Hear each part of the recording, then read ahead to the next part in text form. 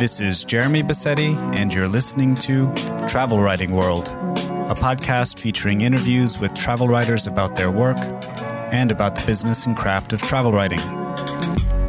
You can find the episode show notes, free travel writing resources, and much more at travelwritingworld.com.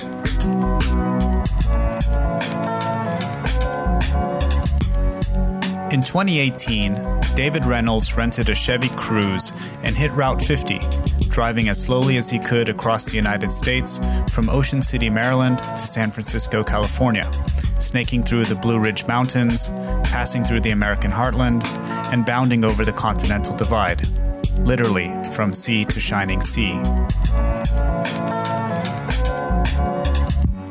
David came on the podcast to talk about his experiences, which he documented in his new book, Slow Road to San Francisco. We recorded this conversation in November 2020. David, welcome to the podcast. Oh, well, thank you for inviting me on. I'm looking forward to talking to you. So you've recently published a new travelogue. It's called Slow Road to San Francisco, Across America from Ocean to Ocean. But before we talk about it, I wanted to ask you about your grandfather, who was, if I'm not mistaken, exiled to a place called Swan River. And you have a book about this, and I think it's an interesting story, but it's also really relevant to the conversation in that it sparks the later travel books through America. Yes, that's right. I went to this place, Swan River, which is... It's in Manitoba, about 350 miles north of the US border, because my grandfather had disappeared to there long before I was born, actually, and nobody ever spoke about him. And I got interested and found out what I could and then went there. This is probably 20 years ago now, actually. And I wrote a book about it, but I also got to know the place and went there more than once, 4 or 5 times. And one time, one of my friends there, an old man, just as a sort of in passing, pointed to a road that we were driving past and said, that goes to Mexico. And I thought I'd misheard him, but it turned out that's what he did say. And many people from Swan River, in fact, went down that road every winter to get warm down in Arizona or Texas or wherever, or even in Mexico. And I started thinking about that. That's incredible, this road. And he told me it was a 2-lane road, old road that was built in the 1920s as part of a network of roads. And I thought about, well, I wonder if I could drive down there. I'd never been in that part of the United States before. I'd really only ever been to the East Coast. I used to work in publishing, and I went to New York a lot and occasionally to Boston and Miami, and that was about it. But it seemed like an adventure, and I sort of researched it, and then I put it to the man who'd published the book Swan River in Canada, which is separate from the British publisher. And he was very enthusiastic. He said, yeah, go down there, write a book. So... And I couldn't kind of quite resist that. And he gave me an advance. You know, it was a piece of luck, really. So I did that, as you say, as a result, indirectly, of my grandfather who disappeared into that hinterland of Manitoba. Mm-hmm. And then that led to the book that's just been published, because that was called Slow Road to Brownsville, which is the most southerly, you probably know this, it's the most southerly place in Texas on the Gulf of Mexico. And the route from Swan River goes due south all the way to Laredo through, I think, 6-7 states. And then it follows the Rio Grande southeast to Brownsville. So the road goes from Swan River to Brownsville, Texas. So that was north-south. And then I enjoyed doing that, and people liked the book.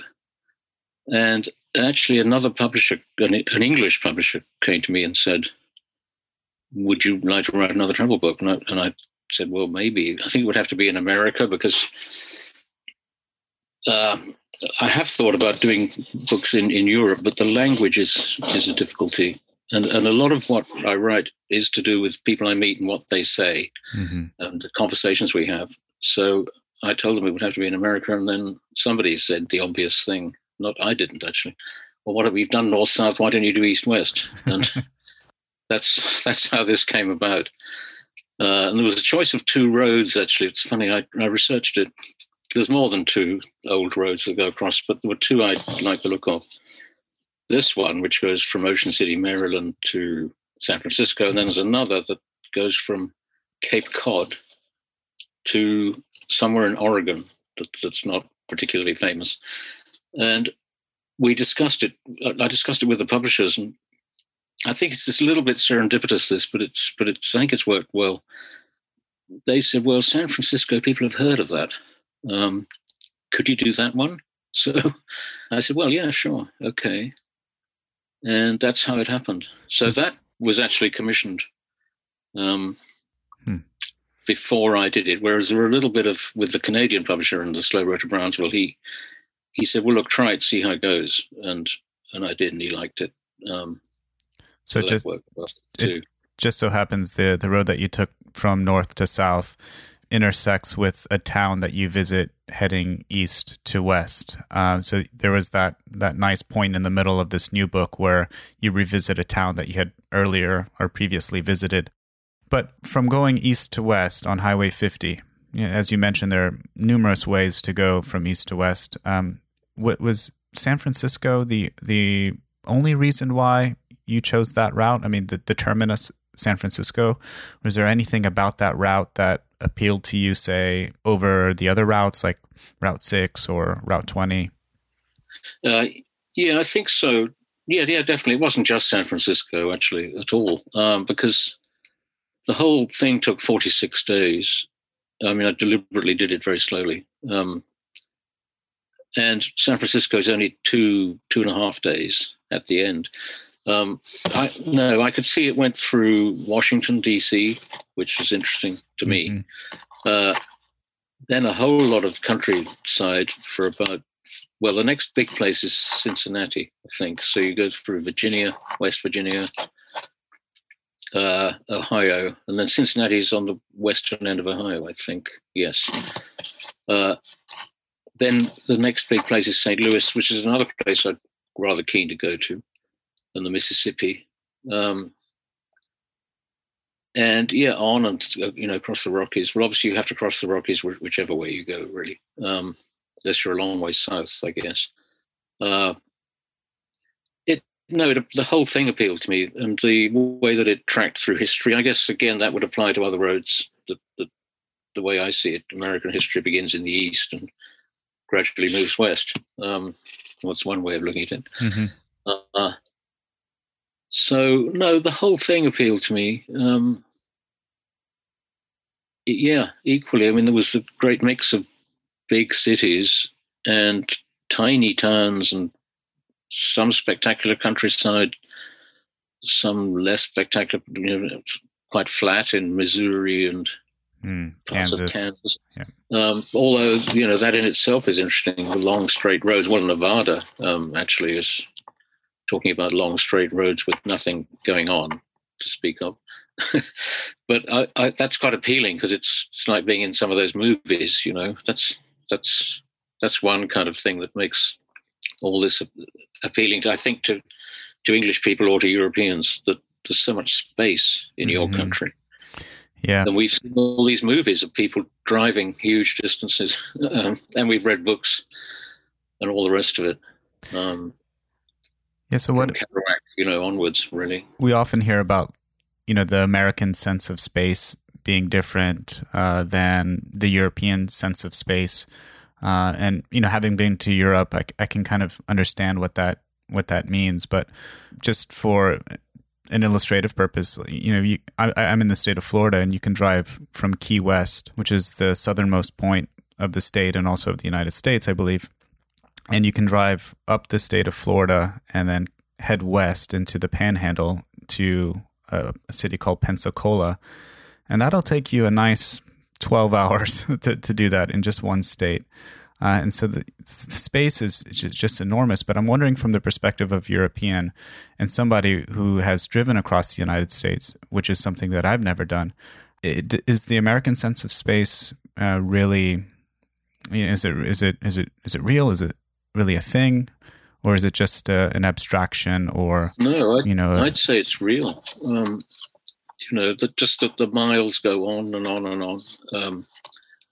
There's a lot of space between towns. I mean, I'm speaking relatively to the UK particularly, but even France and Spain, which I know fairly well, there's more space there than there is in England between towns, say, but it's still not the same as the US, which becomes particularly apparent in the West, as you must know. I think it's after the Mississippi, probably, or maybe a little bit further east than that, that it really stretches out. There's a long way between towns, and there's this huge sky as well. That's another thing. But as soon as you get out of cities, sorry, somebody's sending me emails. I'll mute that. I don't think I can without muting myself. So yes, the sky is a big thing that we don't have here. There's always something in the way, buildings or trees, whatever. And you have these huge dome-like skies that I don't know whether you get used to that, but I'm always very struck by it. Also in Canada too. And it's a great feeling being under the sky and being at the center of a hemisphere that you can see all around. It's just not something that happens much in Europe. Particularly in the western part of the United States, many Americans, the West and its culture and its landscapes, as you mentioned, the West embodies, this American spirit in some way, like the rugged American, the idealized United States. That's right. And so, from being non-American, I wonder if that kind of translates somehow, if that is perceptible from a European to see that in the United States there's this idealization of that part of the world. Yes, I think we picked that up very much. Although, I mean, when I was a child, I was entranced by westerns and cowboys and Indians, actually. And we grew up in the 50s and 60s. A lot of our games were to do with cowboys and Indians, which I realized when I got older that it's a kind of myth, really. And you've just hinted at that, the ruggedness and so on. But it kind of it comes true in a way when you're there, because there is all the space, and there are a few real cowboys. Although there's those wonderful ones who, what's that expression? All hat and no cattle. The ones who walk around in the clothes, but actually drive off in a Datsun to a job in an office or something. I've run into that. But no, there's still that romance, and it's perpetuated by movies. There were movies when I was a child. There were westerns on television, which now to us would mostly seem quite corny, but now that's been updated and the myth continues, really, or perhaps it's less of a myth because some of the newer movies are more realistic. Mm-hmm. Yeah, some of those old Western movies with the cowboys and the Indians, such an integral part of American culture. Probably less so now than it was maybe when you were growing up, but still, I mean that image resonates with us, especially in the southern part of the United States. Yeah, but it's curious that in a way that European boys, well, English ones anyway, we're having the same experience, and some of the stuff we read was actually written in England. We had comics that were created by one of the newspapers in London. And I didn't know this till I was an adult and researched it. I thought this stuff was all coming from where it actually happened, but quite a lot of it didn't. There was a man called J.T. Edson, I don't expect you've heard of him, who wrote cowboy novels that we read as children, teenagers. And it turned out he'd never been to America. He lived in Leicester, which is a town you might know north of London. And he worked in a fish and chip shop. And somehow he sort of researched and wrote these books, which we found terribly exciting. But it was all completely coming out of his imagination, with a little bit of history thrown in. But I don't know what this tells us, really, that there's a myth, but there's also quite a lot of it's real when you get there. Mm-hmm. Yeah. Yeah. So you took a car from Maryland and on Highway 50 across to San Francisco, and you're passing through basically the heart of the United States. You go over the Continental Divide on the western part of Colorado, over the mountains, and into basically the desert until you reach California. Yeah, that's right. So how were you? I guess how were you doing this? Were you just, I don't know, just driving a Cadillac or something and going in the summer? Did you have your smartphone on the dash, and how did the mechanics work? No, I was driving a car called a Chevy Cruze. I don't know whether you know of them, but it's actually that was serendipitous. I went to the car rental place at it's called Dulles Airport, Washington. And a man in the queue behind me at the rental place asked me what I was doing. And I said, well, I'm going to drive from here to San Francisco. And he says, you want to take a Chevy Cruze? That's better than a Toyota something or other, which was the choice. And so I asked them if they had a Chevy, and they only had one Chevy Cruze. And it turned out to be really good. It's just a sort of medium-sized car. So I didn't want to go in anything fancy because that kind of draws it, and people said, why didn't you go on a Harley Davidson? Why didn't you go in a pink Cadillac? But then I'd sort of arrive somewhere and people would stare at me, and that's not the point, really. Although there was one other serendipitous thing about the car, which was that it just happened that the one Chevy Cruze that this rental place had New York plates. And that I didn't realize this would happen, but people came up to me. The further west I got, the more people came up and said, hey, you're a long way from home. And then I could say, actually, you don't know the half of it, and tell them I was from London, England. And that would get a conversation going. I mean, quite a few really interesting conversations started with that. So it was very, very fortunate that this car had that plate. If it had had somewhere in the middle, it probably wouldn't have attracted interest because it's an ordinary-looking car otherwise. Right. And I think the New York plates, and this is esoteric knowledge, but each state determines their laws. And in Florida, for example, we have a license plate on the back of the car only. But New York is one of the states where it's required by law to have plates on the front and the back of the car. So if you're coming down the road, people can see you coming and see you going from New York. And so it's even a larger marker, or even more conspicuous. Yeah. It actually led to one thing that was sort of a little worrying, where somebody led out of a car. This was in Kansas City. I was at some traffic lights, and a guy led out of the back of a SUV and said, your brake light isn't working. And I worried about that the rest of that day and then that night. And then I thought, that's strange. This is a newish car, and there's no indication on the dashboard that there's anything wrong. Anyway, I asked somebody to have a look, and it was working fine.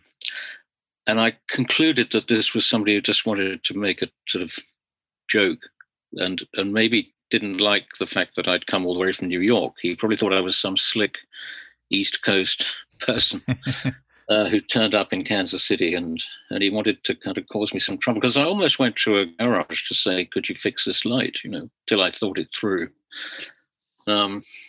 Anyway, that's just a side issue. Mm-hmm. I want to ask you about the the people of the United States. But before we go there, just to kind of paint this picture fully, did you like have a map and you just figured out where you would stay each day? You'd pull into a motel. Yeah, I didn't have sat nav, or didn't use the phone, because I don't do that in England.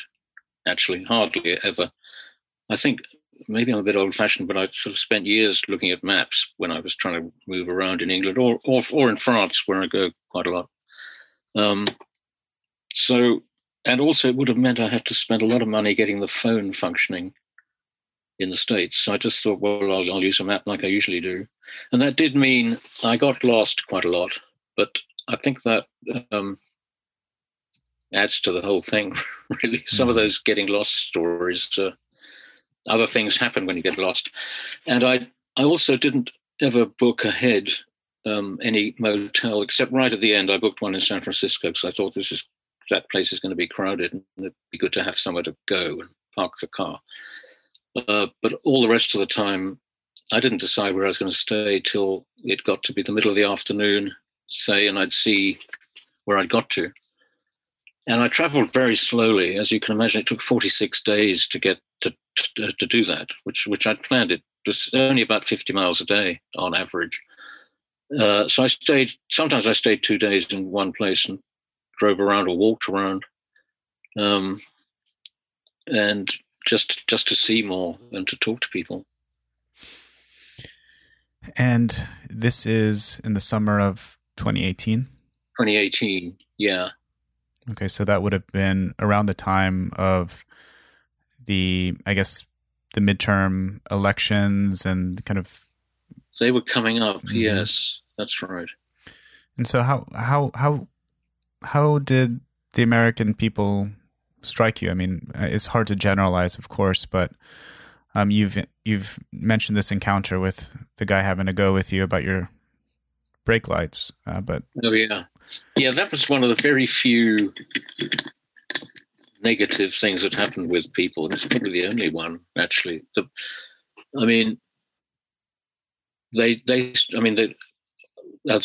very friendly throughout the whole thing. And I think it helps my accent, or for that matter, the car, the New York thing, would get conversations. People would always say, "So where you're from?" And that would start a conversation. They're very friendly, very, very interesting, and I went into bars a lot and diners and that kind of thing, and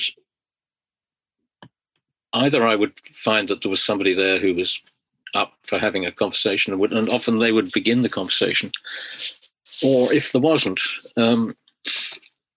I would do the other thing, which is to listen to their conversations, and which were often quite interesting. And with my notebook, maybe write down some of the stuff they were saying. You would come across that a bit in the book. Just a quick note, and we'll get right back to the episode. If you enjoy the podcast, please leave a review on your favorite podcasting app, or consider supporting the show with only a few dollars a month at travelwritingworld.com/support. Thank you. And those candid moments in which you're eavesdropping perhaps wouldn't have happened if you were having a conversation with somebody else, or if you told them, "Hey, I'm writing a book." Yes, I never said that. Maybe I did once or twice, but hardly ever. That wouldn't be my line. I'd just say I'm driving from east to west just because I want to, and I'm fascinated by your country, and I've never done that before. And a lot of them would tell me they'd never done it, just like you've said, actually. And I'd meet a lot of people on the Route 50 who lived on it pretty much, because it's the main street of numerous little towns all the way across, who didn't actually know that it went to San Francisco. You know, they'd have to sort of look it up on their phone and say, "Oh, is that where it goes?" You know, even on the east, I remember meeting a man in Annapolis who seemed quite knowledgeable, and he said, Route 50, where's that?" And he'd lived in Washington, D.C. before, and it goes right through it. It goes past the White House, you know, almost past the Capitol building. But people don't seem to know. I mean, a lot of them, some of them do, but not a lot of them realize it goes all the way from east to west. Interesting. So the road trip also, I think, has a place in the American imagination, and it's fascinating that you would have done it not once but twice. And you mentioned Kerouac earlier, who is, kind of the embodiment, this quintessential American traveler from a certain generation, who went on various trips of his own, hitchhiking and on trains and whatnot. But I was wondering, from your perspective, is there something that draws you towards road trips over other forms of travel, apart from, getting to know small towns? Is there something very nostalgic about this form? I think so. Partly it's Kerouac, and I mean, I'm a great fan of Kerouac. Not just on the road, but just the way he writes, and it's so sort of direct. But other writers, in particular, actually, in passing, William Lee's Heat Moon, that book called Blue Highways. I think that's a really great American road book. But then it's also the movies. Easy Rider. On this already, the just all the space and watching someone drive. I'm trying to think of an example. There's Easy Rider, although they're on motorbikes. But then there's is it Two Lane Blacktop? Was a great film, and seeing enough of those films, which I have. And right back in the 1940s, they had those kind of.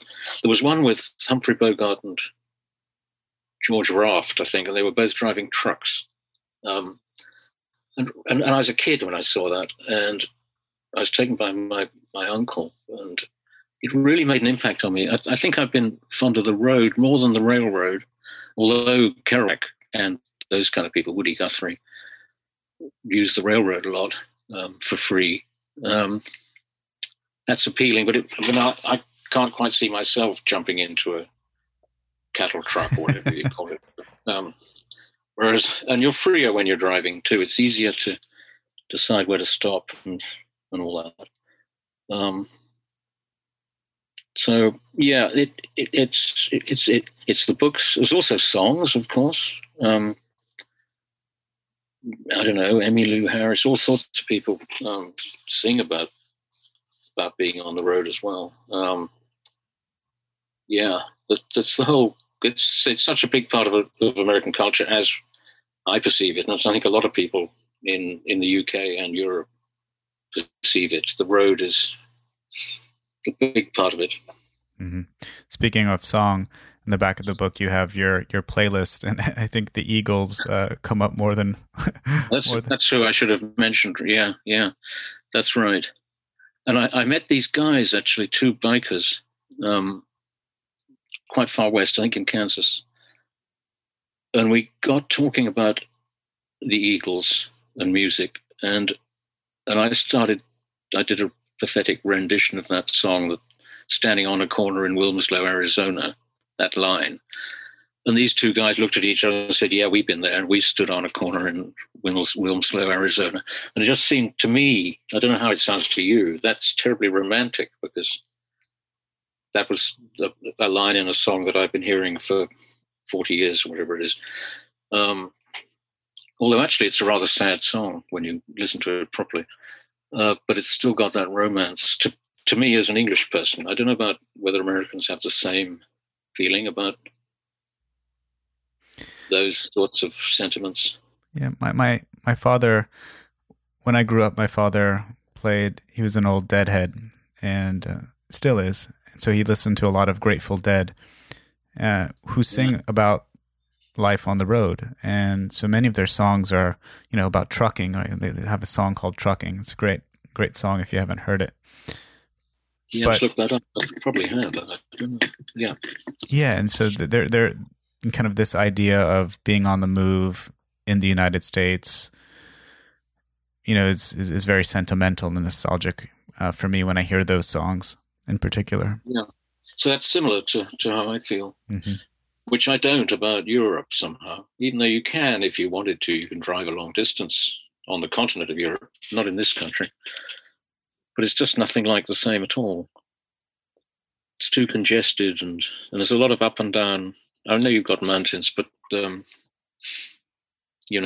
get from, say, the north of France to the south of Italy, which I have done actually, just for fun, not to write about. It's just totally different somehow. Yeah. And perhaps the borders and the language barriers might have prevented the border, the language, the sort of congestion, all that. Mm-hmm. I was wondering if you could read for us a passage from the book. Yeah, sure. Yeah. Well, there's a bit. This is.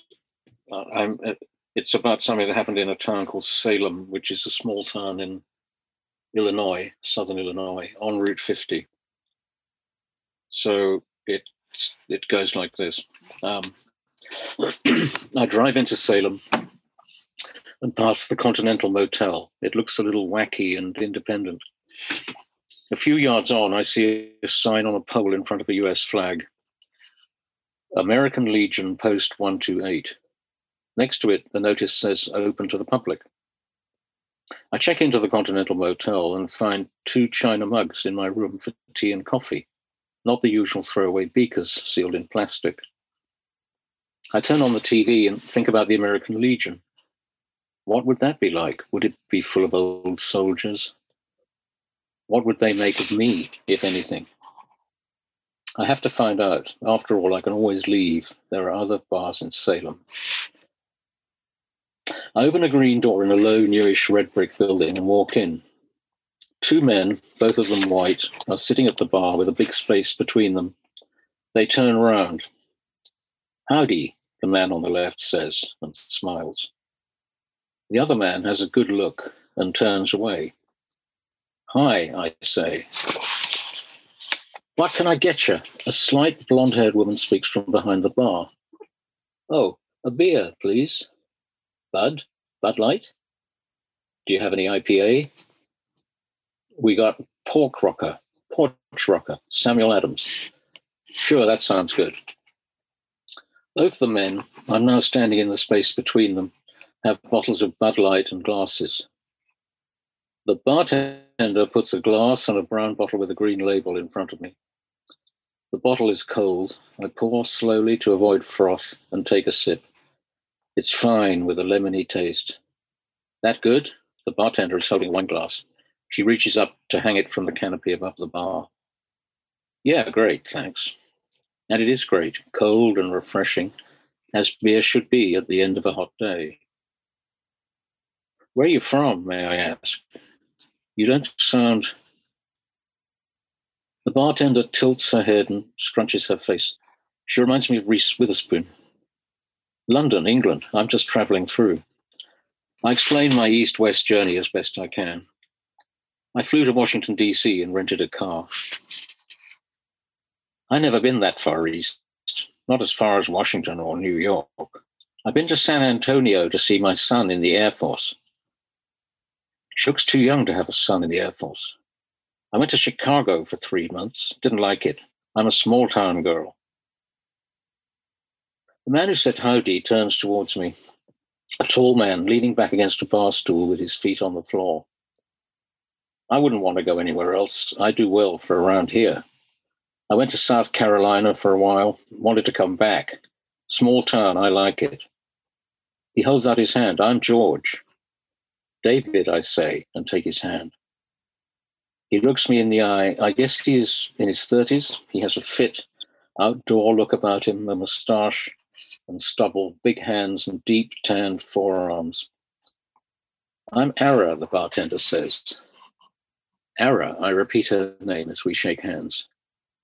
She says that she's named after her great-grandmother, who was German, and that her mother's side of the family is Irish. She wants to know more about London and me. What do I do there? I tell her that I edit books. Well, I'm a bartender. George digs holes, big holes. Yeah, George smiles. For a second, I imagine him bent over me.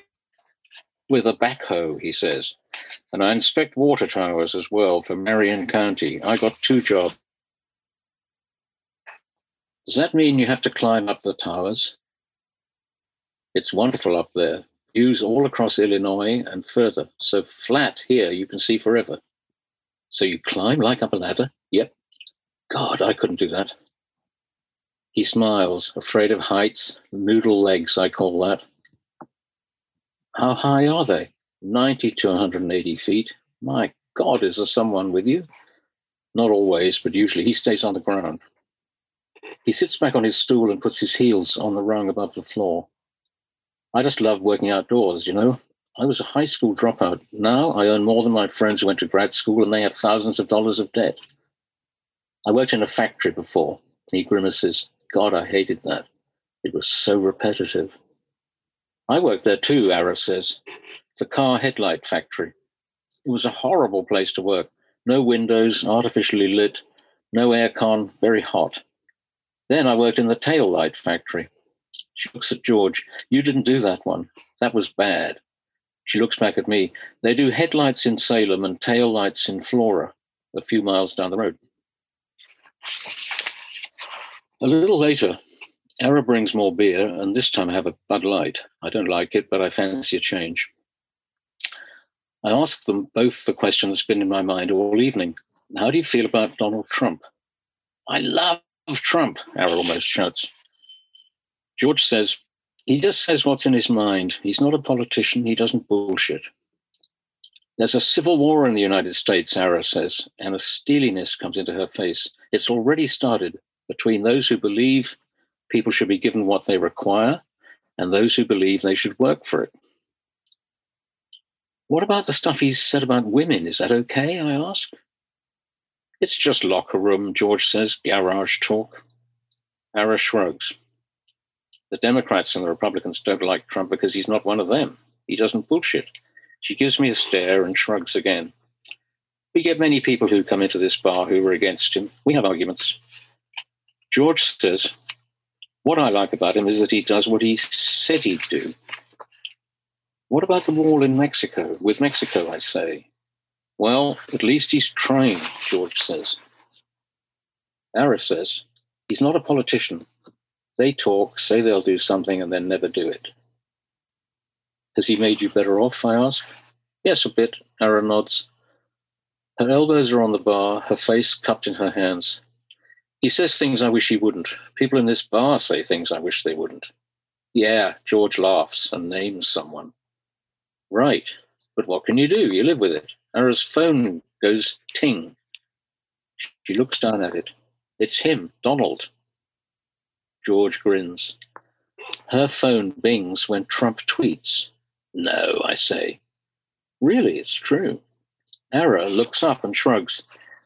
He's just letting me know what he thinks about South Africa. George stands up. Real good to meet you. He leaves with a firm handshake and a hope we meet again. Soon I leave too. Ara comes to the door and out into the car park. She takes a deep breath and gazes up at the stars. I had 11 miscarriages and an ectopic, but at least I got one, my boy. She looks at me and back up at the sky. Maybe I'll be famous after I die, like Emily Dickinson and Edgar Allan Poe. She smiles and hugs me. Have a wonderful trip and keep safe. I leave her, standing in the dark, gazing upwards. Wow. Did you hear all that? Yeah. Timely story there with what's happening in the elections in the United States here. Yes, it's interesting to know what those people think now. If they think anything different, I wouldn't know. Mm-hmm. They might do. I was going to ask you, as you're reading this, it reminded me that you're writing in the first person, and most of the travel books that I've read recently have been written in the past tense. And I was wondering if you could speak to that decision to write in the present. In the present? Yeah. Looking back, I think I wrote the first chapter, which would be a couple of thousand words, in the past. And then I read it through and I thought, actually, I'm writing about what's happening right there and then. And I've written things in the present before. So I redid it. And I was always ready to switch if necessary. I've done that before. As long as you don't do it too often, I think you can have a piece of writing that moves from present into past and back again. Although that's got to be well spaced out. But I just kept going as I wrote the thing in the present. And I think it works because of the onward momentum. The thing keeps moving all the time. I hope it works.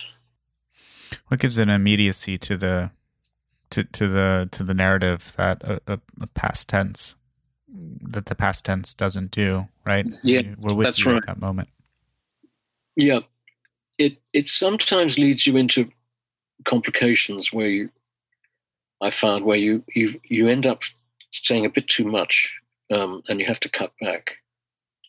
I can remember that because if it was in the past, you can shop around more easily. I think, actually, it's an interesting conundrum, that, and I think it goes with writing in the first person more easily than in the third person if you're writing fiction or something. I don't see too many travel books in the third person. No, not travel books. No. No. Well, I just wanted to wrap things up and thank you and say thank you for your time coming on the podcast to talk about your new book. And if you could let us know where we can find you online.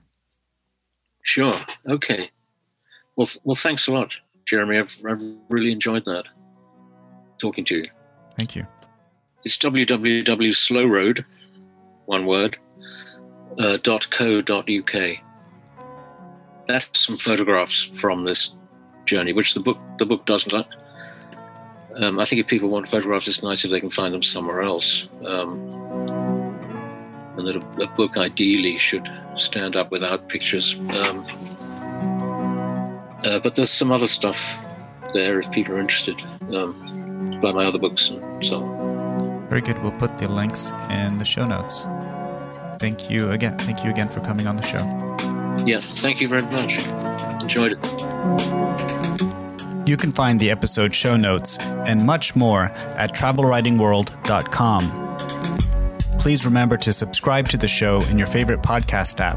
And if you find the show valuable, please consider leaving a review or supporting the show with only a few dollars a month at travelwritingworld.com/support.